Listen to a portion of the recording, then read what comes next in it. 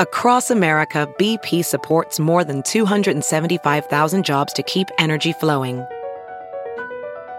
Jobs like updating turbines at one of our Indiana wind farms and producing more oil and gas with fewer operational emissions in the Gulf of Mexico. It's and, not or. See what doing both means for energy nationwide at bp.com/investing in America. Welding instructor Alex DeClaire knows VR training platforms like Forge FX help students master their skills. There's a big learning curve with welding. Virtual reality simulates that exact muscle memory that they need. Learn more at meta.com/metaverseimpact. Well, Lois decided that she wanted a history person. I said, what is my job description? She says, help everybody.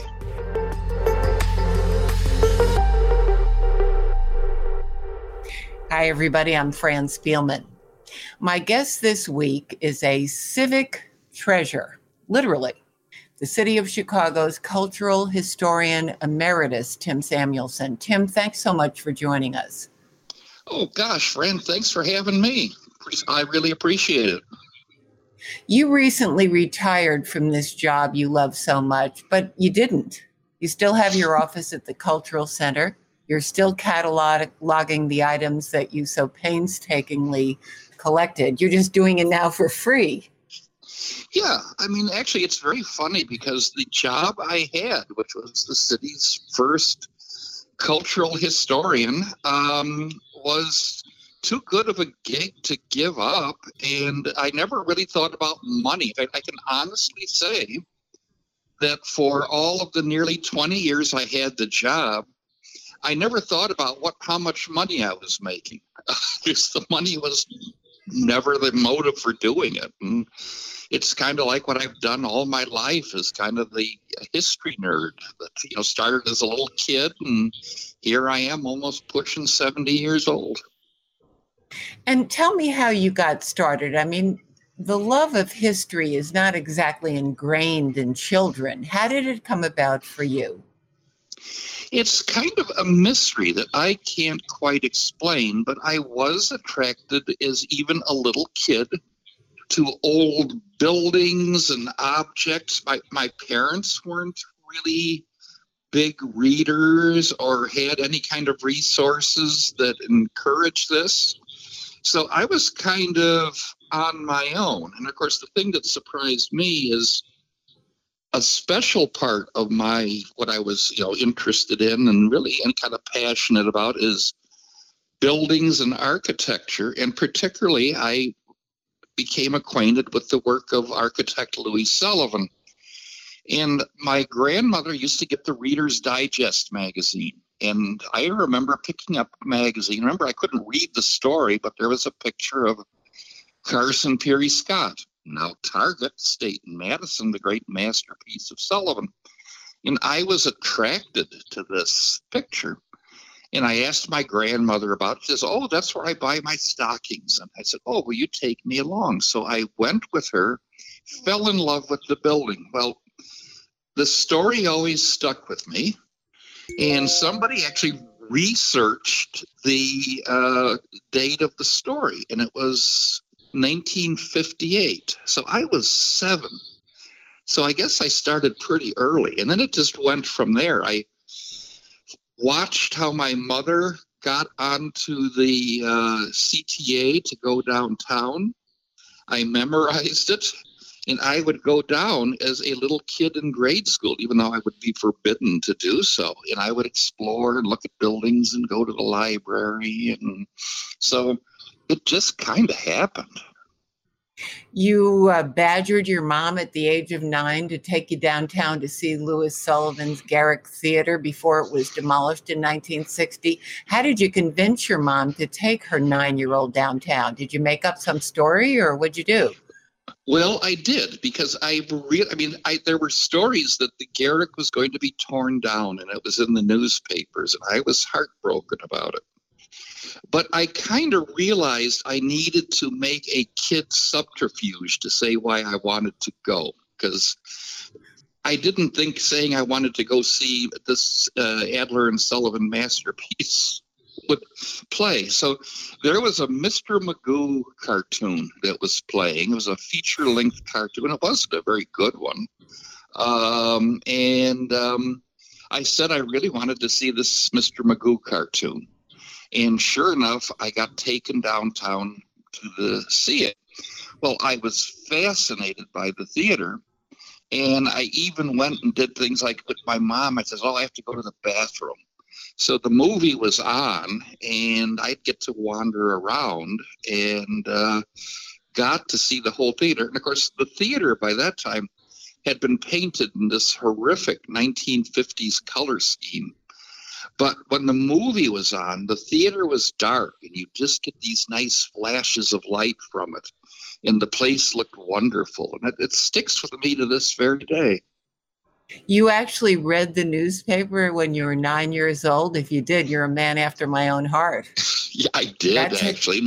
We were, it was a Chicago Daily News household. My dad brought it home, and I go through it. And the other building that I was attracted to and visited as I was very young was the old Federal building, and that was going to be torn down, and it went down to the demo site. Now, as a kid, I was not allowed to cross the busy streets, meaning Toohey, Western, Howard, and Ridge. My parents had no idea I was going downtown, and wow. I had a. You became very good at deceit to mask this love of yours. I know, because there was something about it where I thought, well, I better kind of keep it low. In fact, what's interesting keep it on the down low. Yeah. But the outreach is, which is really amazingly heartwarming on the occasion of my so-called retirement, is amazing. But I always thought I was kind of keeping a low profile and that nobody really, was paying attention to what I was doing. But obviously that's not the case. I mean, I'm just a history nerd doing my thing, and I've been lucky to be in positions where I had the forum to spread the word of historical stories. And of course, I never wanted to do it to call attention to myself. I wanted to be a voice that would give voice to people, places, and events that through time can't speak for themselves. That's the goal. When you were in grade school, you complained to the principal of Armstrong School when you learned that they were planning to tear the ornamental sheet metal corniche off the top of the school's exterior, and you won because they repaired it instead, and it's still there today. That's true. And somehow I'd gotten where there were contractors that were looking at this. So I'm on the playground. I mean, of course, I would have to say the sad part of my whole situation, as the history nerd that I wasn't the most popular kid on the playground. So it was a pretty lonely existence. But there were some contractors that were there figuring out, when I talked to them, how to tear this beautiful projecting ornamental cornice that was the top of the building off the building. So I remember on the old school lined paper, printing a note, in printed letters to the principal, saying that this was a terrible thing to do and that they should keep that cornice. And amazingly, they did. Now, maybe there were factors other than my childish letter, but that cornice is still up there. That's an accomplishment. Your office at the Cultural Center, which you maintain to this day, is like a mini history museum. You've got a pair of handcuffs that belong to Eliot Ness. You've got a doorknob from Al Capone's office at the Lexington Hotel. You've got ancient floors from the Marquette Building, a player piano. How did you come to accumulate these items, and what made you want to keep these items as opposed to others? Well, it started as a kid, and I always kind of had, I know better, but I feel that historical objects kind of have a vibe to them that connects you to another time. I mean, they're just physical, plain objects. But I started to save souvenirs, that I could take home with me. And I kind of felt it gave me an attraction. In fact, going back to my grade school days, when I used to go with the list and visit all of the historic, old skyscrapers, one of the things I did was I took a basket along and I went to each building and I asked for the building carpenter. And in those days, they were like switching all the locks to modern locks. Well, the doorknobs were custom designed for every specific building. They were designed by the architects. So I would go to the building carpenter and ask if they had an extra sample of the doorknob. And they always did. They had lots. They were scrapping them. And I would go from building to building until the basket got too heavy for me to carry anymore. Then I had to go home in Rogers Park. I'd take the L home. And I couldn't explain these doorknobs, how I got them, because my parents didn't know I was going downtown. So I would hide them. Oh my God. I mean, how do you explain the appearance of these exotic doorknobs in the house without blowing my secret gig of going downtown? So they might have thought you were a home invader or something. Or something, yeah, going through and so I'm very proud of the fact that I always got every doorknob legitimately. I asked for the building carpenter and got them. But then as I got older and my lift capacity got better, things got bigger. They were offered to me bigger and bigger and bigger. And soon I was going downtown, when I was older, and I'm lifting huge terracotta blocks at wrecking sites. And, it accumulated. But also, it wasn't just architectural things. There were historical things through odd circumstances, almost too long to explain here. I wound up with what are well-documented Eliot Ness's handcuffs. And part of the fun I've had with something like that is sharing them. And if you go to a museum, they're behind a glass case and you have to look at them. And you can't make that vibe connection with them. So I know that like Eliot Ness's handcuffs, they're made out of materials that are durable and sturdy. They sit out in my office. And when people come visit me, I let them try them on. And has anybody ever got locked in? Well, I always worry about that. But I'll always say, these are really old. They've always worked. And here's the key. But there even is a little part of apprehension. I even had cases where parents brought their kids in who were doing history fair projects and were doing Al Capone or Eliot Ness. And of course, we would lock the kid in the handcuffs and we'd take their picture. And it seems like I'd always get letters later saying, well, they won the first prize of history fair. So you've been credited with helping save many buildings also that it would have been lost otherwise, including the old Chess Records headquarters in Chicago and several spots in Bronzeville vital to jazz and Black history. How did that happen? Well, one of the things that always was interesting to me were historical topics that were overlooked or ignored. And in some cases, it was issues of, what's sad realities of the city, of racism and urban disinvestment. And I was fascinated with buildings on the South Side as a kid, still in grade school, and I would be in Bronzeville, which was having challenging times at the time. But there are buildings that I found and I truly loved. And when I finally got a job to work for the Landmark Commission in, I can remember every date of old things, but not my own history. But in the 1980s, I pushed for many of these buildings to be landmarks, to protect them. So there were many of the buildings that were built by the early business entrepreneurs of Bronzeville. In fact, the stories of Bronzeville were always focused on music, and it's an amazing music history, and those buildings need to be protected. But the early Black-owned banks and insurance companies and entrepreneurs, those buildings were being ignored. In fact, some of them were actually abandoned on the verge of demolition.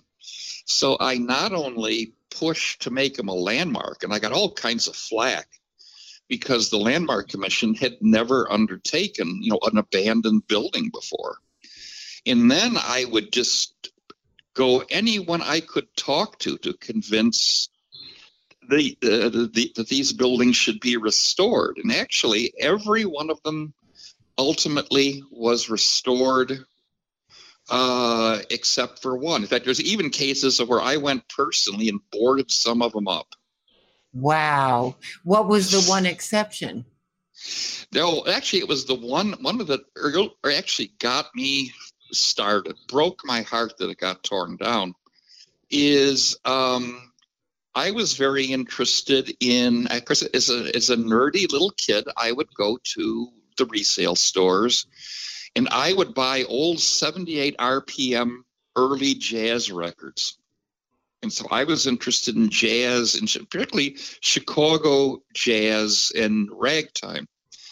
So there was a ragtime composer who actually, at one time worked with the great Scott Joplin, came to Chicago. He was the musical director of the Pekin Theater, which was at 27th and State, the first Black-owned and operated and with an acting company of all African-American performers and owners. He was the music director. He wrote the music for the changing shows. And he writes a song called Lovey Joe. And Lovey Joe gets heard by Flores Ziegfeld of the Ziegfeld Follies in 1910. Yeah. And he thought that this was the perfect song to introduce a new star, Fanny Bryce. Wow. So Funny Fanny girl. Bryce, yeah. And so she sang it. And of course, she became a star. Lovey Joe became a best-selling piece of sheet music. Jordan wrote some other pieces that had some good Broadway appearances. And with his money, he became what was essentially the first Black real estate developer in Chicago and built a building called the Jordan Building on State Street. And that one was abandoned, was terribly vandalized.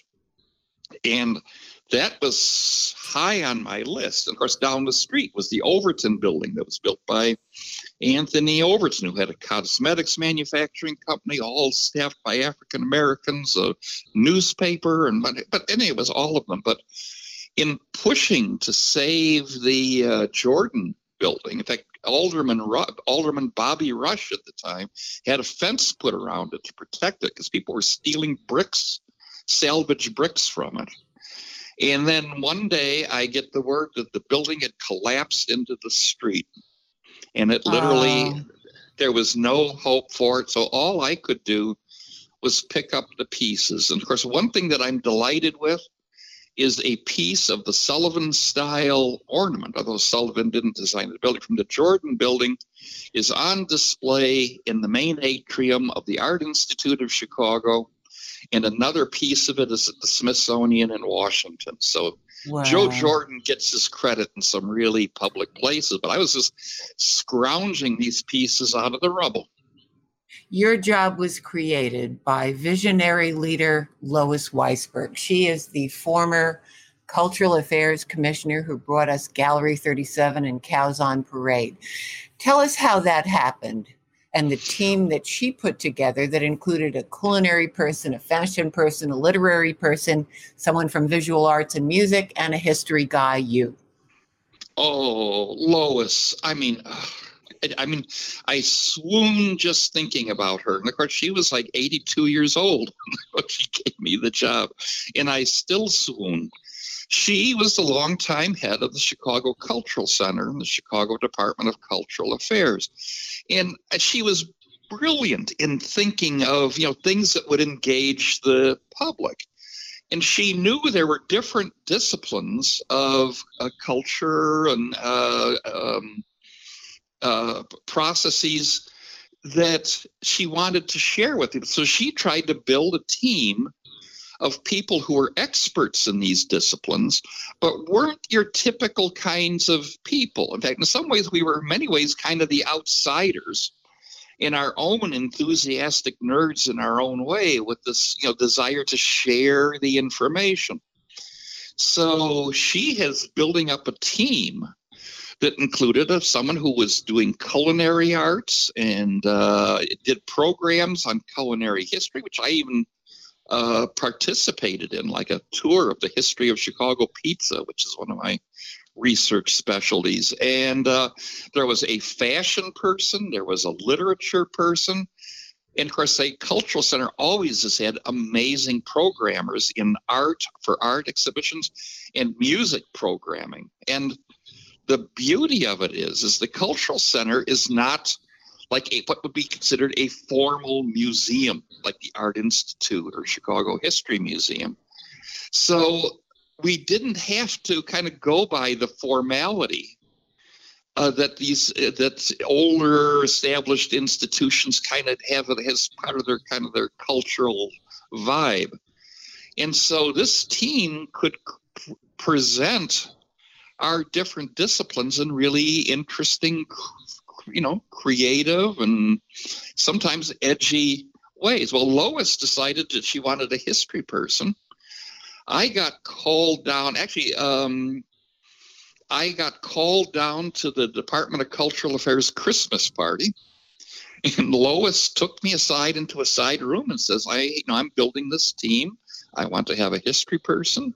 You're the person for the job. Would you like to do this? And I got the job. And of course, the thing I'm really proud of is usually when you're, doing filling out a personnel or a form for the city of Chicago, there is a job description.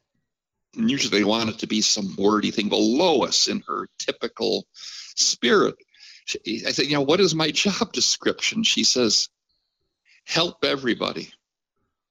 And she gave you the freedom to create exhibits and talks and programs on topics you've been obsessed with. What a wonderful gift she gave you.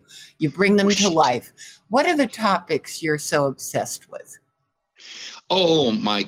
It's very so. Certainly, architecture with Louis Sullivan. Talk about obsession, and of course, my mentor was Richard Nickel, the famous photographer and Sullivan historian, who actually I met as a teenager, and he took me around to the demolition sites where, when a Sullivan building was to be demolished, we would measure the floor plans, and he would photograph the building, so at least there was some record of it. And then when the building got torn down, we picked up the pieces. I was always interested in Chicago's music, particularly the music of Bronzeville, and I was into that as a kid, finding the old records and then visiting the sites of the buildings where the actual recordings were made. What were the homes of some of the greats of Bronzeville, and visiting those. There are even things that kind of were interesting that I found. I never really obsessed about Chicago's criminal history, but it's very much a part of it.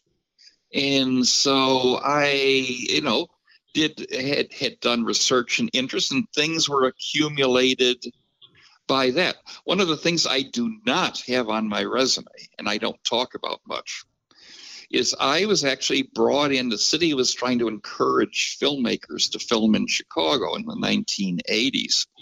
And I was brought in to advise the producers of what was an infamous show, The Secret of Al Capone's Vaults, featuring Geraldo Rivera. Oh, yes, I remember. where Geraldo Rivera, early in his career, they had thought that there were these sealed up vaults in Capone's old headquarters. And I actually told him on camera in an interview, and he said, well, how do you tell what's in here? And I said, you have to look at the layers of history. And I said that what you have here are sealed up sidewalk vaults. It's not like a vault. This is what you have in Chicago under sidewalks, where they kind of stole space under the sidewalks. I said, and then they started to leak and they sealed them up. And I said, what you've got here is Chicago sidewalk. And what are you going to find? And I said, oh, I'm sorry, Geraldo, absolutely nothing. And you were right, as usual. But they ran the show where it started out saying, and our story starts with Tim Samuelson of the Chicago Landmarks Commission, who verifies that artifacts, because they did have old bottles that were like laying in that vault, are from the Capone era. So it almost sounded like I was saying it was for real. And I said, in fact, I saw that live and I thought, what the? Let's talk about Chicago history for a second. The disasters. Which ones stand out in your mind? We've had the Iroquois Fire, the Eastland disaster, Our Lady of Angels, the Loop Flood. Which ones really stand out to you? The one that I talk about the most is the Great Chicago Fire of 1871. And of course, I've even had cases in my old nerdy self when they do excavating of where areas on the lakefront where they push the rubble into the lake, looking for artifacts. And sometimes I find them. And what I find really resonant of the Chicago identity in the story of the fire is how, when the fire was burning, how people improvised to save themselves and in some cases save the stuff out of their houses. And there is, really heroic stories of people persevering. And then how the city, even in the case of a disaster that leveled the downtown, large part of the immediate north side of Chicago, was able to immediately pull itself together and rebuild. Of course, the thing that made Chicago great was this central location by the lake, which is part of lake transportation, and railroads all coming together. The railroad tracks coming in weren't destroyed. The lake was still there. And so Chicago was able to get what it needed pretty much to rebuild quickly, and then rolled up its sleeves and just rebuilt. So it's very much a part of this kind of scrappy city, which I always found interesting because the people who live here historically all came from other places. And part of the reason they came here is that there were no set rules because you didn't have people from any one particular place and culture. You could improvise. In fact, that's why so many different disciplines of art, music, manufacturing, inventions came out of Chicago because you could try something new here and there was nobody here telling you not to. If you succeeded, you could do great. If you didn't, well, then either that's the end of that or you try again. That's what Chicago's all about, and what makes it different is a very independent mindset that you could, if you had a vision, you wanted to try something, you could do it here. And of course, you were on your own if it would make it or not. But what we did here in terms of architecture, music, which the old established communities out east would say, oh, look at the crazy things they're doing in Chicago. Laugh at Frank Lloyd Wright. And, jazz is a bunch of noise. And then suddenly the influence of all these things found their way into their old staid traditions. So that stuff is almost like a subversive fun of how this Chicago spirit comes up with new things that really irritates and perplexes the old guard.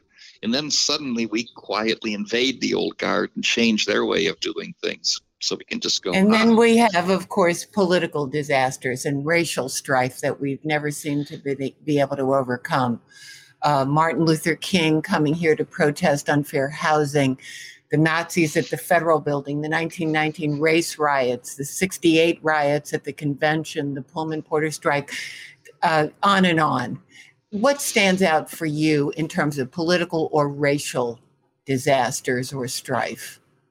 racial strife, of course, is laced, embedded in the city. And, of course, the thing that I will freely say in any lecture is I will tell the stories of the inequities and the abuses that both political forces are a part of in creating many different really terrible situations in Chicago. And is it over? Absolutely not. And will it ever be over? No. And I always hope by telling the story and laying it out to hope some things will sink in. It's going to take time, and it's taking time.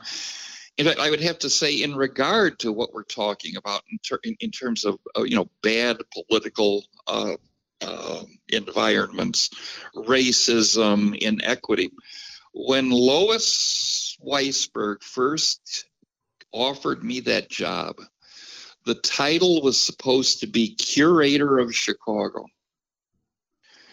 And I gave pushback to Lois because I said there's a lot of things that happened in this city historically and still go on today. And I don't want to be considered a curator that's in any way responsible or fronting for it. I want to just tell the story as it is. So the name was changed to cultural historian because a curator is somebody who, kind of looks after situations and things and oversees it. And there's a lot of things I am not proud of, but I do hope through history and example and getting those out there in a really understandable way that it can be its own contribution to chipping away at these terrible situations, mindsets, and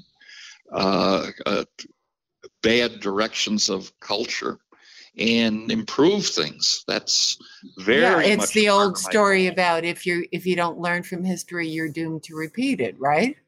That's true. And also I really try hard to make the way I tell history accessible to everybody so that this lesson will go to as wide an audience as possible. One of the things I've done with my exhibits, it's kind of a running joke, but a lot of my exhibits at the Cultural Center were done on a first floor corridor that leads to the public bathrooms. And I love having my exhibits there. Like I did one called Bronzeville Echoes, which was about African-American music tradition in Chicago, which also called attention to issues of inequity, racism, and challenges. Put it on the wall. And I would say that corridor by the bathrooms at the Cultural Center is the most trafficked place in the building because people come off the street because they know that there's a free bathroom there, but there aren't a lot of them. And then people get it. And in fact, it's fun when I put up an exhibit, I often will spend time watching how people react to it and see what people are attracted to and spend time with, and that kind of helps me plan my shows. But there'll be people, with their kids in their strollers and they're coming in to use the washroom and whatnot. And or people are cutting through that corridor on a cold winter day because it's a warm passage to get from Washington to Randolph Street. And they see these exhibits, and I try to make them so that an academic who is really into the serious academic documentation will hopefully get some interesting new perspectives and insights that they'd find interesting. But I also just like the idea of people who aren't necessarily into history or these topics will come in to use the bathroom or to get warm and learn something. These stories and make it in a way that it's interesting and in a way that it'll attract their attention. So it'll last you have showbiz to it. Yeah. Well, Tim Samuelson, thank you so very much for joining us. As a kid, your dad took you aside and said, this history stuff is well and good, but what are you going to do for a real job? I would dare say you've had a real job and you continue it to this day, and we thank you for that. And we will see you all next week. Okay. Thank you so much.